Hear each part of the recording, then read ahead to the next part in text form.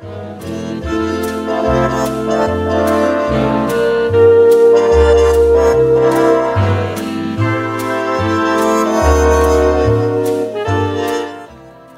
I'm Michael Weber, Artistic Director of Chicago's Porchlight Music Theater. Opening in movie theaters December 18th, 1944, Music for Millions, with an original screenplay by Miles Connolly, was a film that contributed to 7-year-old Margaret O'Brien winning a special Academy Award as Outstanding Child Actress in a year when her film appearances included Meet Me in St. Louis, Jane Eyre, The Canterville Ghost, and Lost Angel, in addition to today's musical. Renowned critic James Agee described O'Brien at that stage as, quote, incredibly vivid and eloquent, almost as hypnotizing as Garbo, unquote.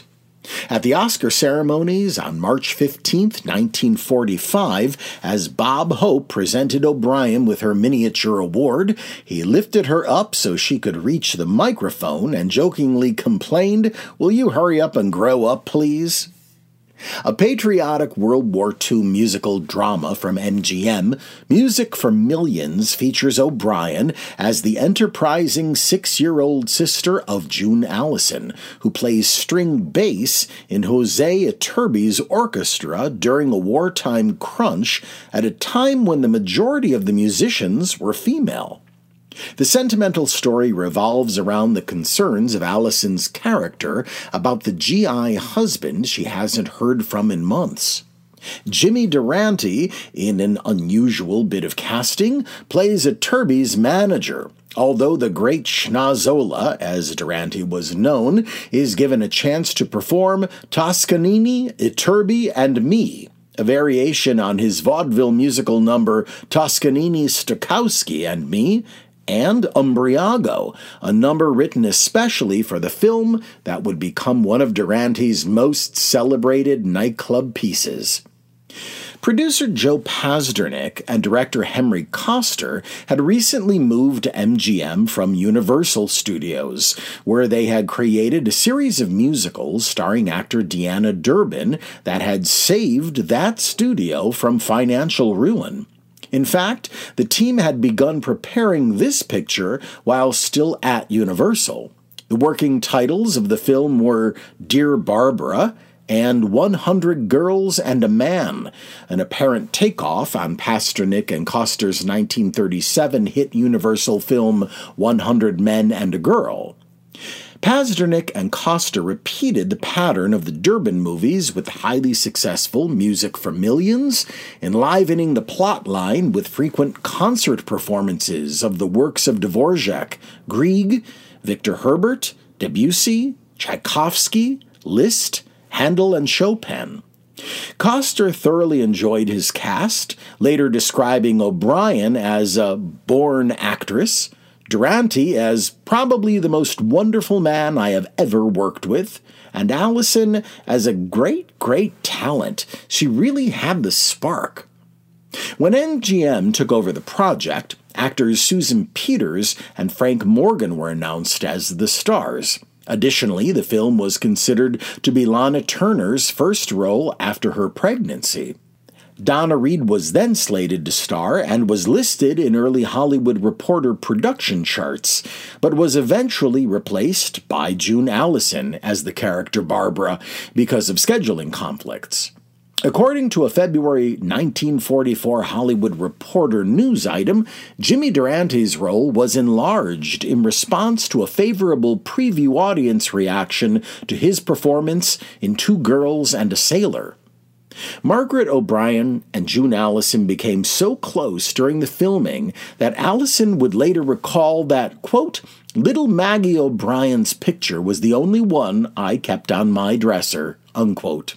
The two actors, who later played sisters again in Little Women in 1949, both remembered being known at MGM as the, quote, town criers, unquote, because of their ability to weep convincingly at the drop of a hat. O'Brien in particular had honed her crying skills to a fine art. In a Directors Guild of America oral history interview, Coster recalled O'Brien asking him in a scene in which June Allison and she were supposed to cry to harmonica player Larry Adler's rendition of Clair de Lune, quote, "Mr. Coster, do you want the tears to be just visible in my eyes or rolling down my cheeks?" Unquote. When asked what she meant, 6-year-old O'Brien said, quote, "I can control that. I think of something very sad when I want to have them roll down my cheeks, or just a little sad when you just want my eyes to get wet." Unquote. On April 10, 1949, radio's Screen Directors Playhouse broadcast a 30-minute adaptation of the movie, with June Allison reprising her film role. However, what we have for you now is the May 27, 1946 episode of the Lux Radio Theater, featuring the film's other stars, Margaret O'Brien, Jimmy Durante, and Hosea Turby, with Frances Gifford as Barbara in Music for Millions.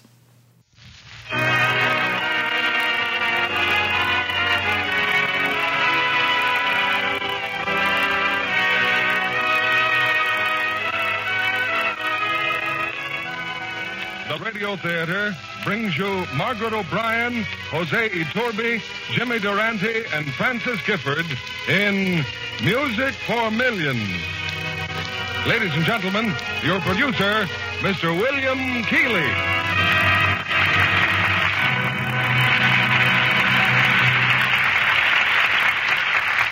Greetings from Hollywood, ladies and gentlemen. Tonight is an exciting occasion when we bring together a galaxy of stars you'd find almost impossible to duplicate. First, beloved Margaret O'Brien, the only player of any age who has been starred 4 times in 1 year in this theater.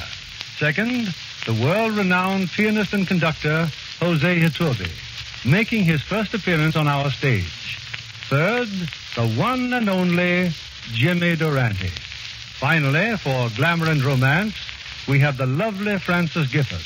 They appear together in Metro-Goldwyn-Mayer's success, Music for Millions, directed by Henry Coster.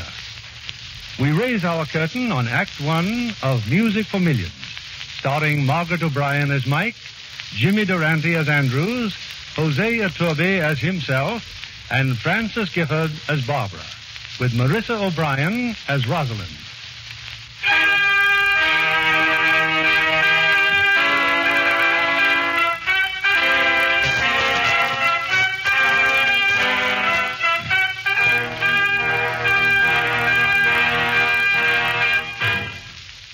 In New York's Philharmonic Hall, the celebrated conductor and pianist Hosea Iturbi is concluding a Tchaikovsky symphony. In the midst of this majestic music, an irreverent ripple of laughter spreads through the audience, for a little girl has just wandered on stage. But now a frantic gentleman rushes from the wings, grabs the intruder, and dashes with her backstage. Let me down, and would you please tell me the meaning of this? It's mutiny, that's what it is. Messing up Mr. Iturbi, to say nothing of the late Signor Tchaikovsky. Who are you? If you want to know, my name is Mike, and I'm here to see my sister. And who, might I ask, is your sister? She's Mrs. Ainsworth, and she plays the bass fiddle. I don't care if she plays the glockenspiel. You can't go walking on stage while Mr. Iturbi is waving that stick. I'm very sorry, but may I ask who you are? The name is Andrews, sister. Mr. Iturbi and me were inseparable. A fellow Bertuccio. He don't even make a move without me. He doesn't? No. Who do you think shoves his piano on stage? Who polishes up that baton? Who gets his hotel reservations? As well as an occasional $2 bet on the horses? Who? If not I. Oh. So start drifting, infant. Now. I think you're mean. So I'm mean. And you don't want to associate with no mean characters, do you? Oh, very well. I'll wait over here.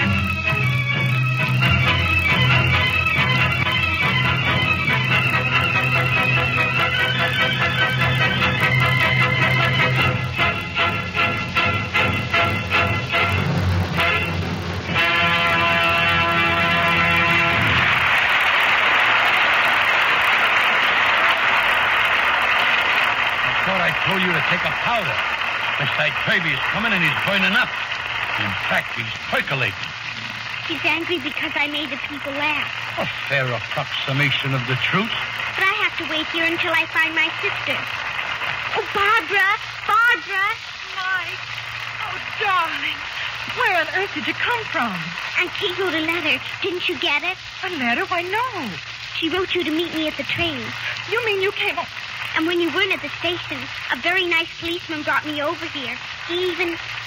Barbara, I think perhaps we better take a powder. You, me?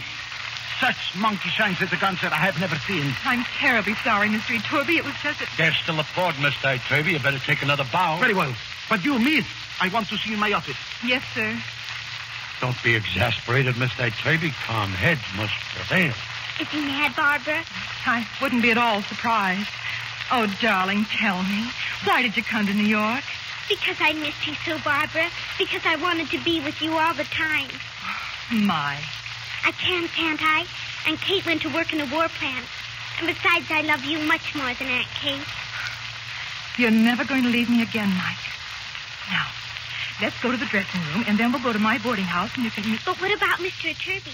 He said he wanted to see me.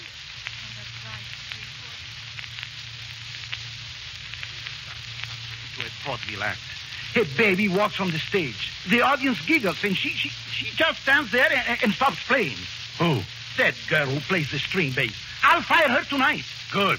Great. The minute the orchestra busts up, I'm going on my own. Already the Navy's got Shuravitsky, Konstantinovsky, and Capelloni.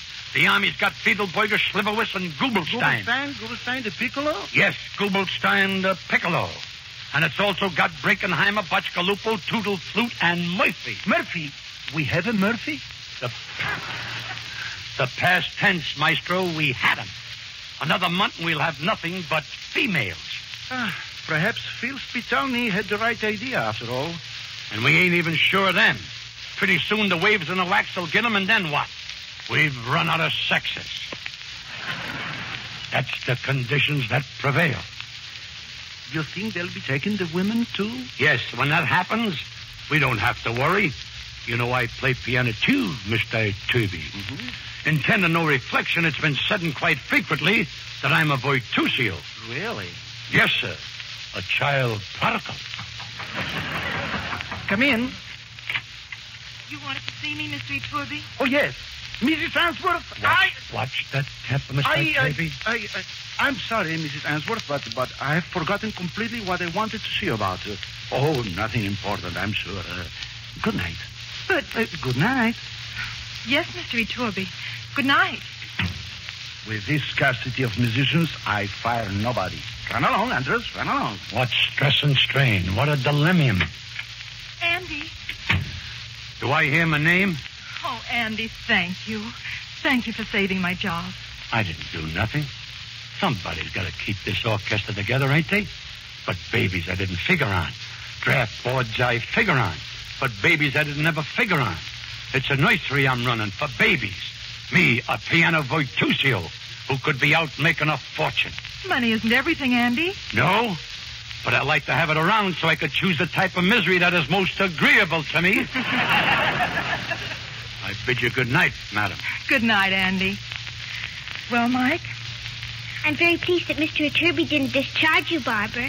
Well, I'm slightly delighted myself. Come on, darling, we'll take a cab home.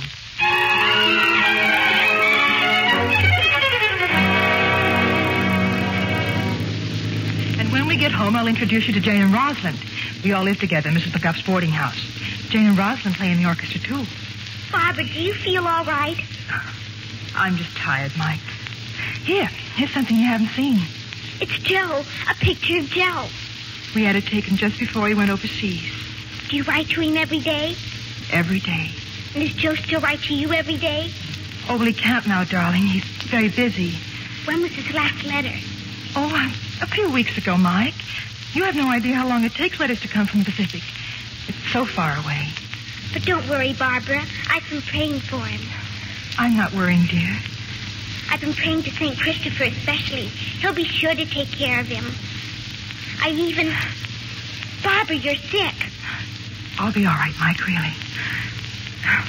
Just, well, standing up for hours with that big bass fiddle, it gets you down sometimes. I'll take care of you. I will. Thank you, darling. Thank you.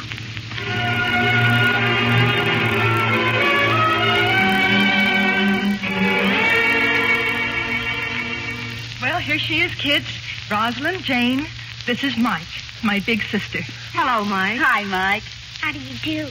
Anything you want, Mike, just holler. Wait a minute. That's one thing she mustn't do. Holler. Oh, golly, that's right. Mrs. McGuff.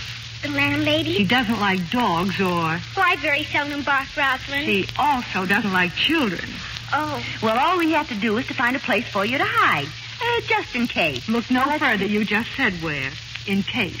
In Barbara's bass fiddle case. Here, Mike. It's big enough to hold 3 of you. It can be my foxhole, can't it, Barbara? Just like Joe. Yes, darling, just like Joe. By the way, any news? No. Oh, cheer up, will you? Joe's fine. Sure, I know. Well, now, where's Mike going to sleep? With me, of course. Janie, what about the sofa in your room? Well, just the thing. We'll bring it in here. Well, maybe it would be better. We can put it over here. Now, what do you think you're going to do? Help you move the sofa? Sit down and relax. You're not touching the sofa. Why is everybody always worrying about you, Barbara? Oh, I just guess they like me, Mike. Mike? Barbara, what's the matter? Barbara! Oh, she's fainted. Jane, call the doctor. Call him right away.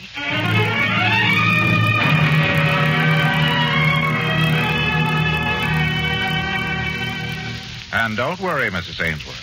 Everything's perfectly normal. You're fine. Well, good night. Good night, Doctor. Doctor. Oh, it's you, is it?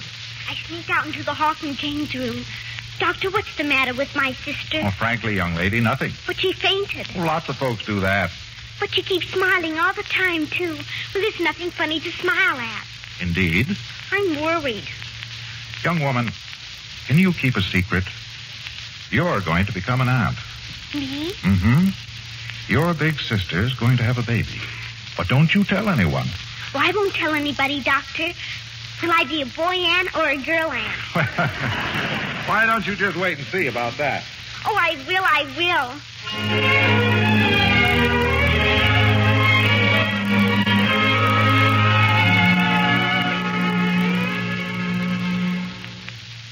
Barbara, are you still awake? Mike, I thought you were asleep long ago.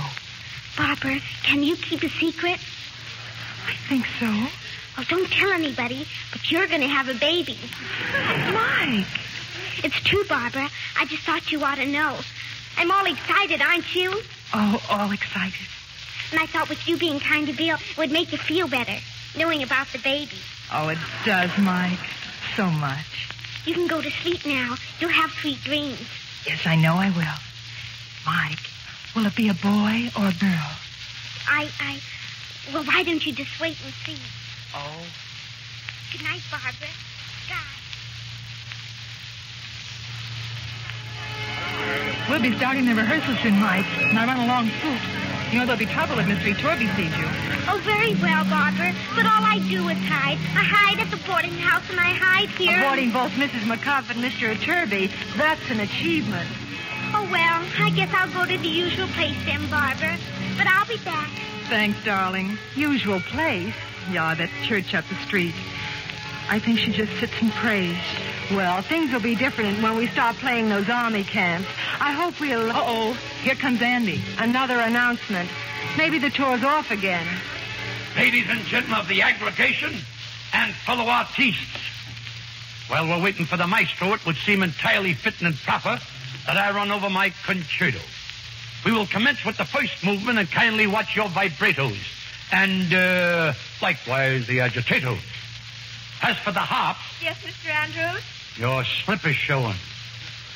Now then, I sits down at the baldwin and we're ready to commence. The first movement, if you please.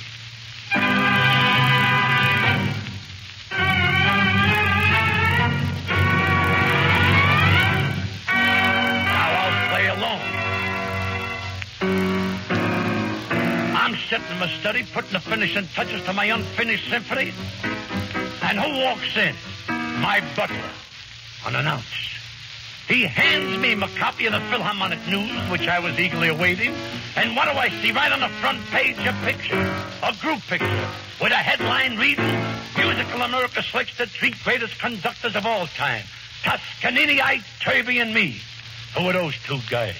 Mentioning me in the same breath. Why, you could have knocked me down with a filet mignon. But after due consideration, I arrived at the conclusion that there's room in this country for more than one great conductor. So, gentlemen, I bow to the inevitable. There's Toscanini, Ike Turvey, and me. We are definitely the big three. At concert at senior, applauding our genius. Good morning, Mr. Ike Turvey. A fine day, is it not?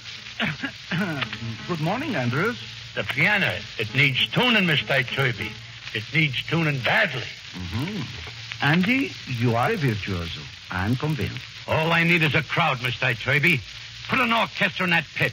Then let me hear that overture. Hit me with a spotlight, and when I'm finished, believe me, pandemonium unlocked bedlam which causes complete chaos. And I say that with tongue and mouth. Now, if we can settle down, please. The Greek concerto first. Please remember, when we're on tour, we shall have very little time for rehearsal. If I may be permitted an interruption, Mr. Ike Turvey. Yes, Andrews? The piano solo. I'd be very happy to oblige. You'll be busy waving that stick and... Oh. I think I can handle both, Mr. Andrews. Let me try it anyway, huh? I'm consternated. I got talent oozing from every pore. But no, he's got to play piano, too. Please now, Allegro moderato.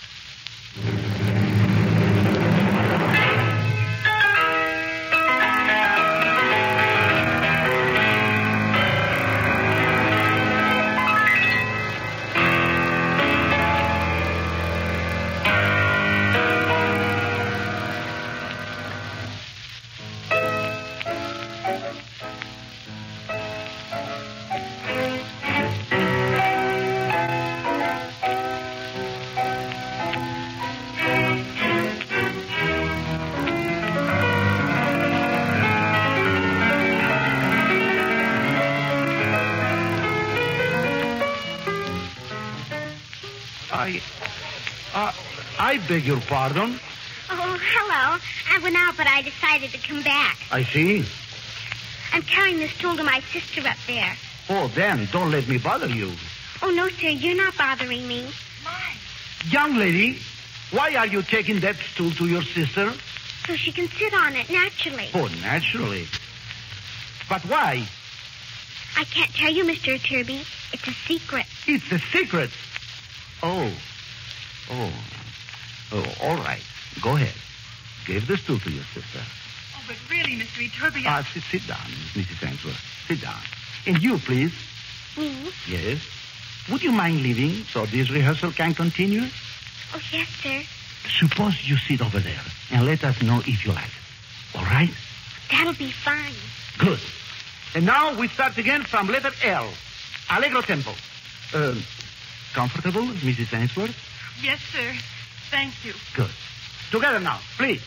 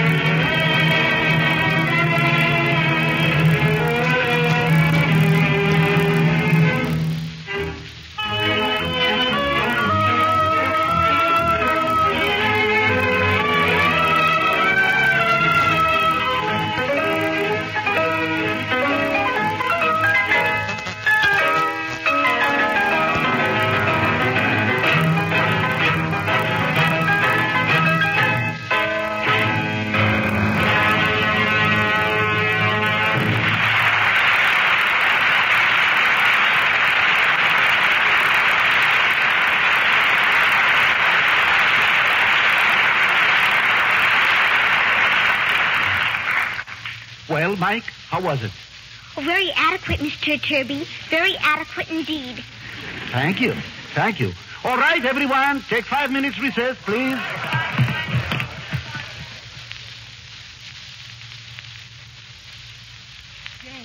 Jane, I've been looking all over for you. Look. A telegram. Quiet, Jane. This is for her. For Barbara. But how did you get it? Mrs. McGuff just brought it here. It's about Barbara's husband. Oh, no. He's missing.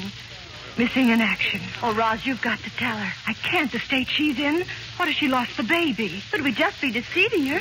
We can wait until after the baby comes. And lie to her every minute of the time? Hey, what goes you two? Oh, nothing. Why? We'd better get back to our places. We've some rehearsing to do, remember? Was that a telegram you just put in your purse, Rosalind? Telegram? Well, now, who would be sending me a telegram? I shouldn't have asked. It isn't nice for children to be inquisitive. Not nice, dear, no, but quite natural. Roz? Yes? It wasn't anything that Skip it. I've just got a bad case of the jitters, I guess. Don't be sad, Barbara. You'll hear from Joe soon. Honest you will.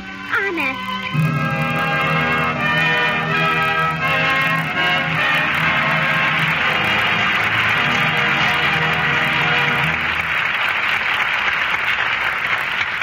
Music for Millions, starring Margaret O'Brien, Hosea Turby, Jimmy Durante, and Francis Gifford.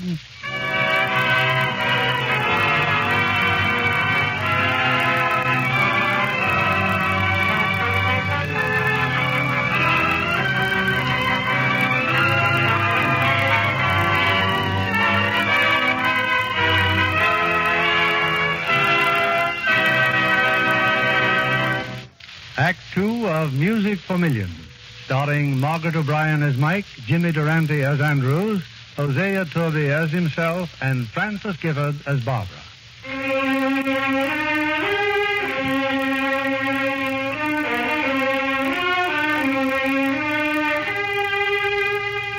It's about a week later, and far from New York, the orchestra is now on tour of the country, entertaining at army camps. It's late at night. In her upper berth, Mike hears a muffled sobbing. She climbs quietly down to her sister below. Barbara. Oh, Mike, go back to your berth, dear, please. I couldn't sleep because I knew you were crying. Barbara, I'm not ever going to leave you. Not until Joe gets back. Joe's never coming back, never. Oh, Mike, he's never going to see his face. Oh, dear. God's going to be angry at you. He really will, Barbara. Barbara. Yes. If you just pray hard, Joe will come back. He's sure to. Just my asking isn't going to bring Joe back. Oh, Mike, I'm so lost and lonely. Why don't you tell God? That's the best thing to do. He'll understand you. Oh, Mike, what does God know of a woman's aloneness when her husband's gone and her baby's gone? Oh, no, Mike, he doesn't know. Oh, well, maybe he gets lonely, too, sometimes. Maybe he likes people to come to him. The same way you want Joe to come back to you. I haven't prayed since I don't know when. It's easy. You just say what you want. You just say, please. Some words you use. You just say, please send Joe back to me. Please send him back. You just talk to him. I'll pray, Mike. I'll pray now.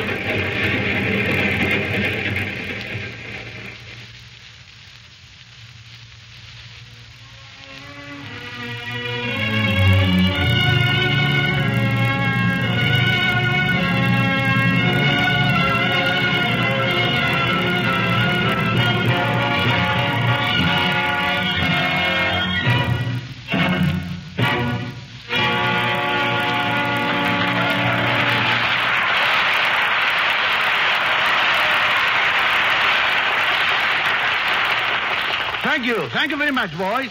Now I think you had enough serious music for one day. I understand there are refreshments. Yes, we are hungry too. How about it? Did you hear that, Mike? Refreshments. I'll be right back, Barbara. I have to go to the cloakroom. Go, Ross. Or a handkerchief, maybe. Well, young lady, can I help you? Oh, no, thank you. There's a stool in the cloakroom. I'd like to borrow it for my sister. Go right in, honey. Just take the one the lady's coat is on. Oh, thank you. I'll take her purse and her coat and... Oh, dear, there goes her bag. Everything spilled on the floor. Mike, Oh, hello, Rosalind. what are you doing with my bag? Well, I was just trying to... Give me that telegram. Give it to me. Oh, Rosalind, are you out of your mind? Why did you push that child like that? She had my purse. She was going through my things. I wasn't. It fell on the floor and everything spilled out. I couldn't help it. Oh, Mike, I'm terribly sorry. Can you forgive me? Well, I always try to forgive everybody. Thank you. Barbara. Oh, forget it, Ross. It just sort of bowled me over for a minute.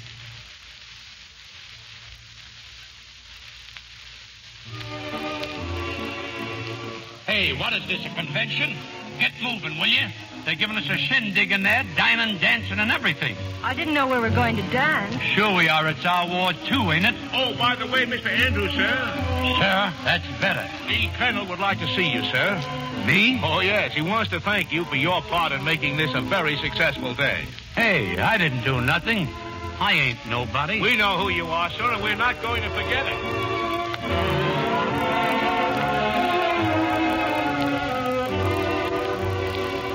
Oh, Mr. Turby. Yes, Colonel? I'm hoping you'll do us the honor of playing the piano for us. If you don't mind, Colonel, today belongs to the orchestra. Mr. Turby, the boys would be most grateful if you played. When there are pretty girls to dance with? Come, Colonel. Just wait and you'll find out.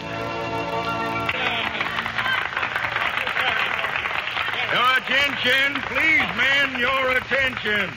In addition to the honor of having with us this great orchestra, we also have a great artist. I'm taking the liberty now of asking him to play for us. His name needs no mention. It's known wherever fine music is played. So that's what you wanted to see me about, huh, Colonel? I'm overcome with justful unpretentiousness. Mr. Turby, isn't that your stage manager going to the piano? But, Colonel, Mr. Andrews is a very good pianist. But I didn't mean him. Oh, this is most embarrassing. Most embarrassing. Ladies and gentlemen, I sits down to the piano. I glance at the music on the piano, and what do I see? I see Chopin on the piano. Chopin's Etude. I'll play it.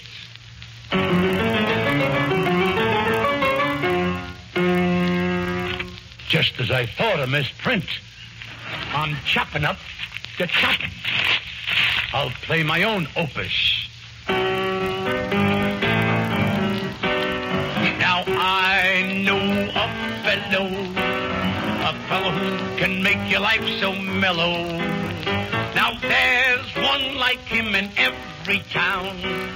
He's half a man and half a clown. They call him Umbriago. Could be mayor of New York or of Chicago. Umbriago. Razors came from Portland, Maine to San Diego. When you worry, better send for Umbriago in a hurry. He's got lots of time. That's all he spends his time. He never spends a dime. So, when you feel low, better send for my friend Umbriago.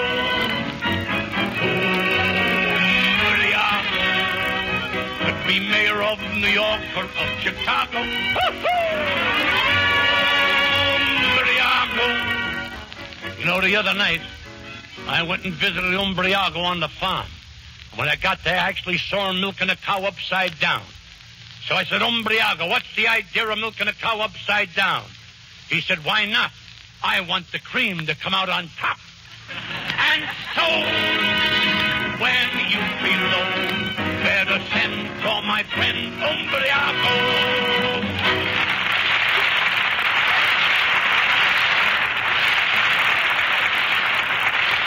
The Bertuccio bids you adieu.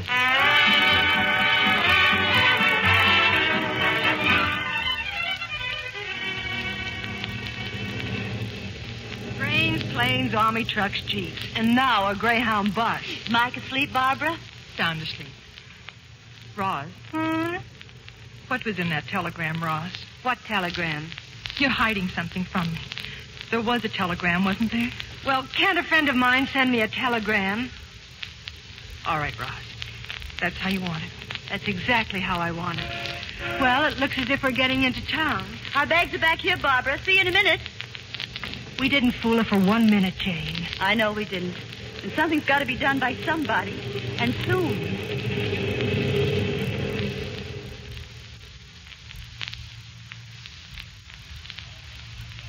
Rooms for the orchestra already, Mr. Andrews.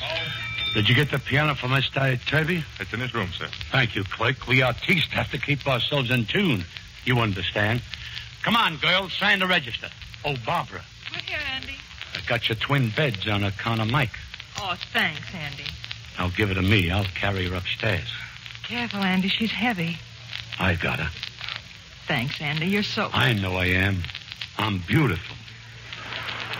I'm just a nursemaid. That's what I am. It's too bad you're asleep, Mike. So you'd see what I'm enduring on your behalf. Elevator going up. That's us. Why don't I try to carry you up to bed? You say something, sir? I'm confining my remarks to the woman in my arms. Mike, don't think I don't know. You and I, Toby, are chums. All I'm good for is to carry you around. Me, a portable bassinetti. Shh. Go to sleep. Never mind arguing about it. We don't have to get into no conversary about it now. Just keep sleeping. That's it. Just keep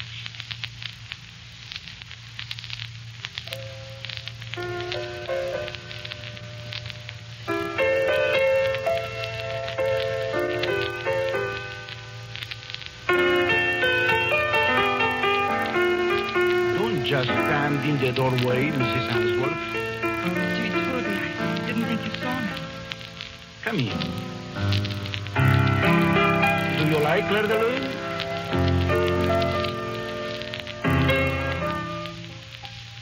Mrs. Answorth, those are tears in your eyes. My husband loved it so. Claire de Lune. And I played that badly to make you cry? Oh, no, it was wonderful. What's wrong, Mrs. Answorth? My husband, I haven't heard from him in the longest time. You're afraid? No, Mrs. Answorth. You mustn't lose your courage. But I... Look at me. Come now. Come. Up. Barbara, the world is going to be a pretty sorry place. I don't care about the world. I care about Joe. I love him and I want him to live. I've tried so hard. I'm just a coward. Coward? No, I don't think so. A woman, yes. Now, sit down, please. Let me play something else for you. This music for you. Happy music. This. Look. Listen.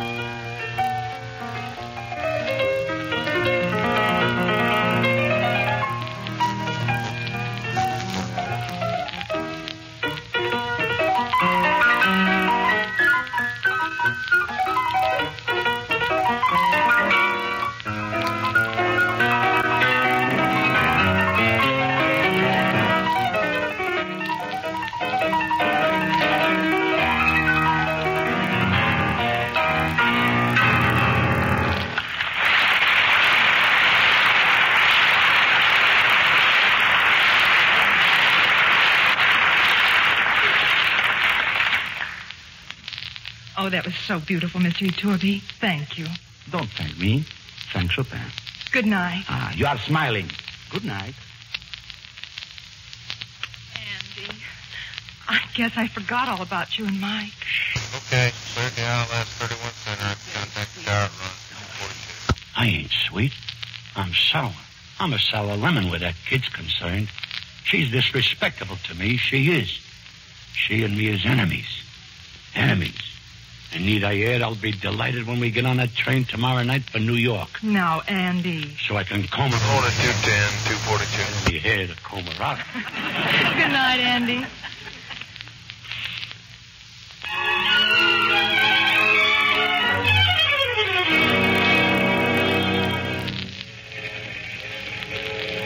Barbara and Mike are in the dining car. At last I can tell you what happened, Roz. About your uncle? Yes. You phoned him? Yes, well, he's a handwriting expert, like I told you. Will he write the letter? Well, he didn't promise. He mentioned something about it being forgery. But all he has to do is imitate Joe's handwriting and write a letter to Barbara. Oh, Jane, she's going to lose her mind if she doesn't get a letter soon. And the baby. Oh, he's got to do it, Roz. He's got to. We'll call on him the first thing in the morning. Albert, how important it is that Barbara get a letter. She thinks he's dead or something. I could be arrested for even thinking about such a thing. But all you have to say is that he was picked up at sea or in a jungle, anything. Jane, the idea of my using my talents to... Oh, very well, I'll do it. Oh, thanks, son. wonderful. I brought along one of Joe's letters. I thought maybe if you studied the handwriting. The forged letter will be at your boarding house tomorrow with phony postmarks, censorship, and everything. And I'm counting on both of you to visit me in jail.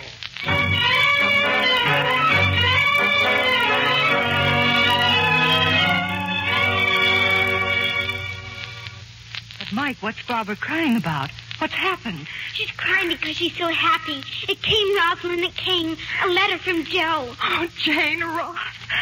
I just don't know what to say. Then just tell us what he says, Joe. Oh, he's all right. He's fine. He was lost in an island for 3 months, but he's safe now. Just listen. He said, what a laugh I had in the boys when I turned up again. I was so glad to be back, I just hugged and kissed everybody. The men, too. He just kissed everybody, even the men. Imagine it. Oh, I'm so happy. I knew the letter would come, Barbara. I knew it all the time. Oh, I know you did, darling. Now, Roz, what a pest I was about that telegram you got. Oh, forget it. Oh, I was so sure something had happened to him. Mrs. McGough. I just wanted to find out about the letter. It was from him, wasn't it, Barbara? Oh, yes, Mrs. McGough, yes. And then at the post... Well, and who is this? This child? Oh, she's my sister, Mrs. McGough. Her name is Mike. Well, how do you do? How do you do? Well, I wish you'd come and stay with us sometime. What? It'll be more like a home with a little girl running about. But didn't you tell us no dogs and no children? Oh, no. Only boy children and boy dogs. This is a ladies' residence, you want to remember. I think I have to go somewhere, Barbara. You do? Where? Somewhere to thank somebody for something. She's going to church. I think I'll go, too. Well, it worked, Roz. Uncle Albert's letter worked. But why he had to mention some of the things he did, I just don't... Oh, well. It'll all be over in a few weeks, one way or another. Poor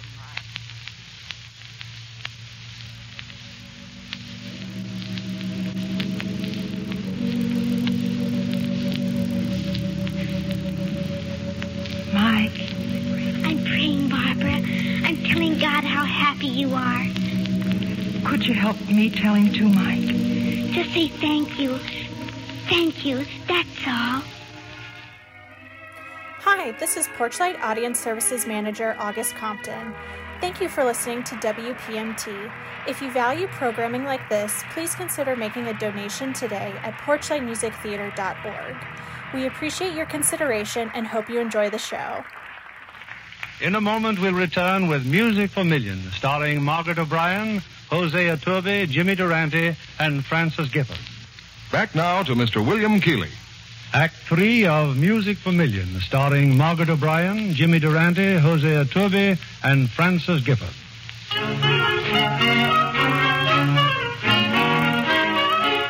Several weeks have gone by, and each week Barbara's had a letter from Joe. But there's a new bass fiddle player in Mr. Turby's orchestra, for Barbara is now in the hospital awaiting her baby's arrival. In the room for expectant fathers, Rosalind, Jane, and Mike are waiting too. So here's where you all are, huh? Here's where you're hanging around when there's a concert on tonight. Or didn't you know? Hello, Andy. Hello, she says. Comes time for the downbeat and you're all here having a baby. Now, wait a minute. Not even a half a minute. There's a cab out in front. Get moving. Oh, all right. Come on, Mike. I can. I can't. I'm not going. Well, stay here then. Come on, girls. Oh, Mike, please, you can't stay here by yourself. I'll leave word to phone if there's any news. I have to stay. You do, huh? You ain't gonna sit there and ruin a concert for thousands, are you? Yes. Look, this is no time for whimsicalities. Oh, we can't go and leave her, Andy. Yes, you can. Go on, grab that cab. I'll get her out of here and get another taxi. Be nice to her, Andy. Come on, Jane. And please, mind Andy, Mike. Tell Mr. Turby he'll have to start proceedings without me. Ballin', huh? That's fine. Now, what do I have to do? Carry you? I carried you once before and you didn't put up no squawks. I won't. I'm not going. You're not? I promised my sister I'd never leave her. And I'm not going to. Never. Wait a minute. I didn't mean nothing. Oh, come on, Mike. Nothing is as bad as all that. Nothing. Yes, it is. The worst. All right, it's worse. Just stop your bawling, please. You won't take me away. Who says anything about taking you away? I mean recently. You changed. I guess so. I knew I was a softy, but I never thought I'd fall apart completely. Well, move over, sister. We may be here for a couple of weeks. Why? You know, that there stork, he's a pretty temperamental bird. The stork? Yeah, the stork. The stork doesn't bring babies, Mr. Andrews. It don't? No, it doesn't. Only children think the stork brings babies. You should know better than that. And tell me, what does bring them? An angel. An angel? A real angel. Everybody knows that. Well, you're really grown up, ain't you? Just a real old-timer, huh? I'm over 7. I know everything except one thing, Mr. Andrews. I mean about the angels bringing babies. Why does it have to be in a hospital? You mean you don't know why is that? I don't think I do. Oh, everybody knows that. Sure, you just figure it out sometime. You tell me. It's a cinch. You could figure it out in no time. Do you know? Do I know? Do I know? You didn't know about the angel, though, did you? You thought it was a stork, didn't you? All right, I'll tell you. Yes? Okay. Angels got wings. You know that, don't you? Oh, I know that very well. That makes them something like an airplane, see? And an airplane has got to have a landing field, see? And the hospitals, well, they make the best landing fields. Oh, of course. Were you ever a baby, Mr. Andrews? Was I ever? Of course I was a baby. I was born, I know that. Did you cry? Did I cry? Sure, I hollered. That's where I acquired my attractive hoarseness. You cried because you wanted to get back to heaven. Did you know that? No. Honest? Honest. You didn't want the angel to leave you. But he left me. He certainly left me. He certainly ain't bothered with me none since. He ain't around here now. Aren't you happy sitting here with me? Oh, sure, I'm happy. I think you're hunky-dory too, Mr. Andrews. Who? Me? Yes, and I like the way you play the piano. I even like it better than the way Mr. Turby plays. No, you do? Yes, and I think you're pretty. You think now, wait a minute. I'd like to believe that, but I can't be dishonest with myself. Look at me. I'm looking. Do you see the hair that ain't there? Do you see the schnoz that is there? Do you see this macadamized complexion? Do you see what I see when I look in the mirror? I still think you're pretty. I thought that you and me was enemies. Do you know something, Mike? No, what, Mr. Andrews? You know that angel? The one that brings you in place of the stork? Yes? Well, he ain't never left you, Mike. He's right with you every minute. And I can tell you he just don't stay around with most people. He just drops that bundle and runs. But he ain't never left you. And I got an idea that he ain't never going to either. I'd hope your angel and my angel like each other. Yeah, Mike. Me too. Me too.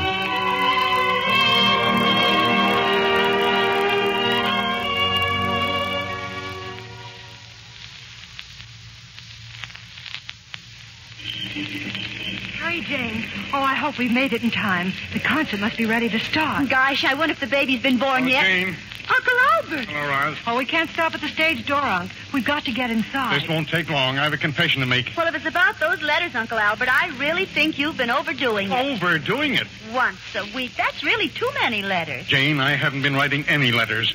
That's what I wanted to tell you. I started to write the one you asked me to forge, but I couldn't do it. But she got your letter the very next day. If Barbara got a letter from Joe, it was from Joe. I never wrote a word. Oh, Uncle. Oh, that's wonderful. That means Joe's all right. He was on the island. He is safe and sound. And you're not angry? I thought, well, rest my soul. Come on, Jane. We're going in there and we're playing tonight like we've never played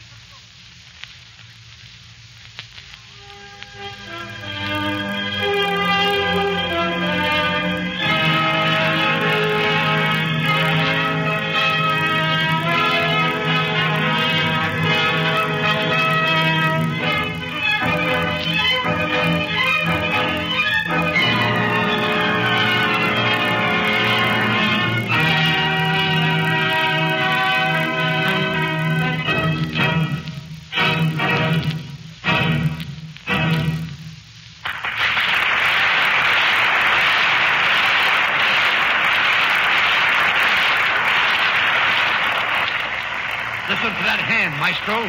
You better go back out there and take another bow. Andrews, where have you been all evening? Don't you know that? I'm talking about angels, Mr. Turvey, at the hospital. That's right. And one of them just left a package at that hospital, Miss Travy, for Barbara Ainsworth. And I'm a boy. It was a boy, Aunt. A boy? Andrews, that's wonderful. Oh, it was nothing at all. And Barbara's fine, and she told me to tell you, and I'm going to write you all about it tonight. Joe, oh yes, the husband.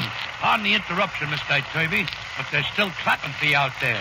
Those nice paying customers. Oh yes, excuse me.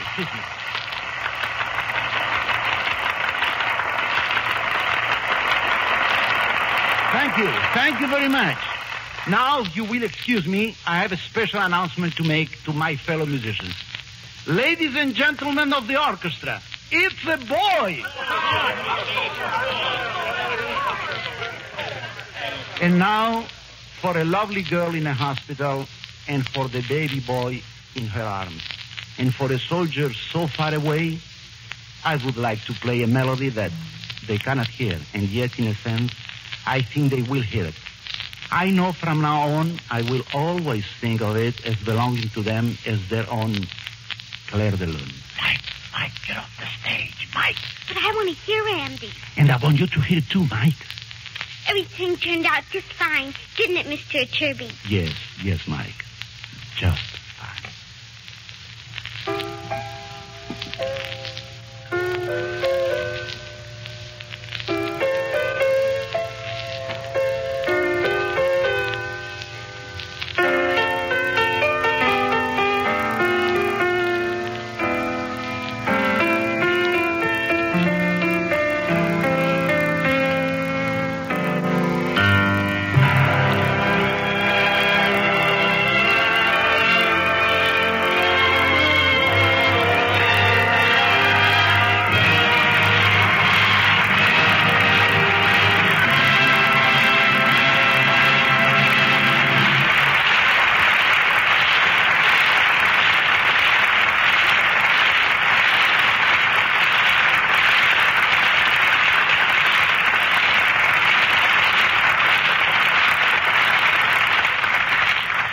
Music for Millions struck a happy note in many million hearts, I'm sure. And our thanks go to Margaret O'Brien, Jose Iturbe, Jimmy Durante, and Francis Gifford. Jimmy, I'm sure our audience joins me in extending our best wishes. You've certainly done very well in show business, Mr. Durante. And that from another veteran is praise indeed. Jimmy, I remember the old days when you were teamed with Lou Clayton and Eddie Jackson at the Silver Slipper on Broadway. What did you do at the Silver Slipper, Jimmy? Tried out a couple of sock songs. What else? Mother says you were really sensational, Mr. Durante. Yes, Lou on the dance floor, Eddie with the songs, and me at the piano. A triple threat. Well, Jimmy, I understand that Metro-Goldwyn-Mayer is giving you an anniversary party next week in New York. They have taken over the Silver Slipper and renamed it Club Durante. How long will the party last, Jimmy? One consecutive night. Are you going to have any celebrities for dinner, Mr. Durante? That's cannibalism. Even a Durante ain't that hungry, Margaret. Actually, many of Jimmy's old friends will be there. Jimmy, I'll bet you'll see a lot of hilarity at that party. Hilarity, too? How do you like that? Everybody wants to get into the act.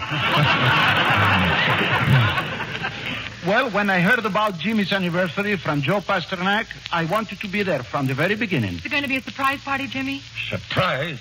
Wait till they see the joint the next morning. I wish I could be there. But I have to attend an opening with Wallace Berry. And what's Berry's got? What has Berry got that I haven't got? Oh, it's just that we're in the picture together. I tried not to make a mistake on this. Margaret, think before you answer that. Good night, Bill. Good night and happy anniversary.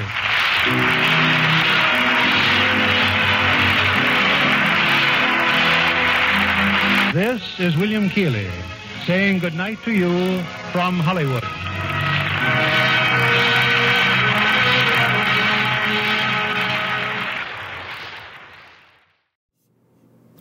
Music for Millions was a big success at the box office, earning MGM a profit of $824,000, over $12.2 million today. During the Second World War, when this film was made, other than harpists, there were very few women in major world symphony orchestras. In order to justify the cast of female instrumentalists, who are Barbara's roommates in the story, the on-screen orchestra has an intentionally unusual proportion of females for the time. Among them, actor Marie Wilson, star of the radio sitcom My Friend Irma on classical clarinet. It was mentioned earlier that young Margaret O'Brien earned a Special Academy Award in conjunction with this film, but that's not the end of the story. While O'Brien was growing up, her various awards were always kept in a special room. One day in 1954, the family's maid asked to take O'Brien's Juvenile Oscar and 2 other awards home with her to polish, as she had done in the past. After 3 days, the maid failed to return to work, prompting O'Brien's mother to discharge her, requesting that the awards be returned. Not long after, O'Brien's mother, who had been sick with a heart condition, suffered a relapse and died. In mourning, 17-year-old O'Brien forgot about the maid and the Oscar until several months later when she tried to contact her, only to find that the maid had moved and had left no forwarding address. Several years later, upon learning that the original had been stolen, the Academy promptly supplied O'Brien with a replacement Oscar, but O'Brien still held on to the hope that she might one day recover her original award. In the years that followed, O'Brien attended memorabilia shows and searched antique shops, hoping she might find the original statuette. In 1995, memorabilia collectors Steve Niemand and Mark Nash were attending a flea market when Niemand spotted a small Oscar with Margaret O'Brien's name inscribed upon it. The 2 men decided to split the $500 asking price, hoping to resell it at a profit, and lent it to a photographer to shoot for an upcoming auction catalog. Bruce Davis, then executive director of the Academy, was alerted that a miniature statuette bearing O'Brien's name had surfaced in a catalog for an upcoming memorabilia auction. Davis contacted a mutual friend of his and O'Brien's, who in turn phoned O'Brien to tell her the long-lost Oscar had been found. Upon learning of the award's history, Nash and Neiman agreed to return the Oscar to O'Brien. On February 7th, 1995, nearly 50 years after she had first received it, and nearly 40 years since it had been stolen, the Academy held a special ceremony in Beverly Hills to return the stolen award to O'Brien.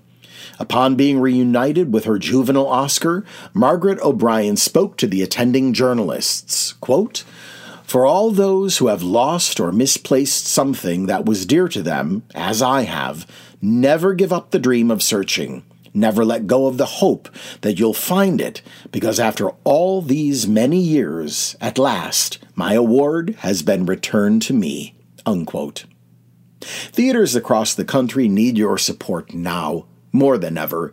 We hope you'll consider a donation to Porchlight Music Theater today. Just go to porchlightmusictheater.org. Until next time on Classic Musicals from the Golden Age of Radio, I'm Michael Weber.